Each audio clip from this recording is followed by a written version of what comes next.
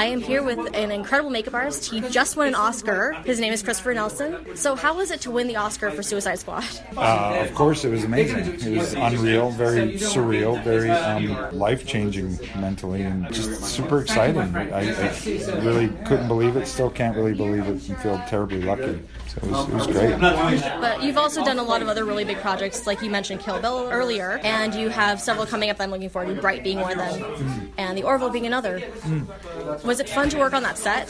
The Orville set? Yeah. Oh yeah, it's fantastic. I mean, again, the tone of a set is dictated by its captain, and Seth MacFarlane is a super nice guy who is very passionate about his work, and so therefore everybody who works with him or for him are very passionate and very serious about what they're doing, but still having a lot of fun. And it was a great set. It was a very, very family feeling, a lot of camaraderie and collaboration. I'm really excited to hear that because I'm a huge fan of his, and I'm really hoping that this kind of hits that Galaxy Quest level. Oh, it is. You're going to love it. You're going to love it. Fans are going to love it. I'm really, really excited. And then, do you have anything else coming up besides what you've been working on lately?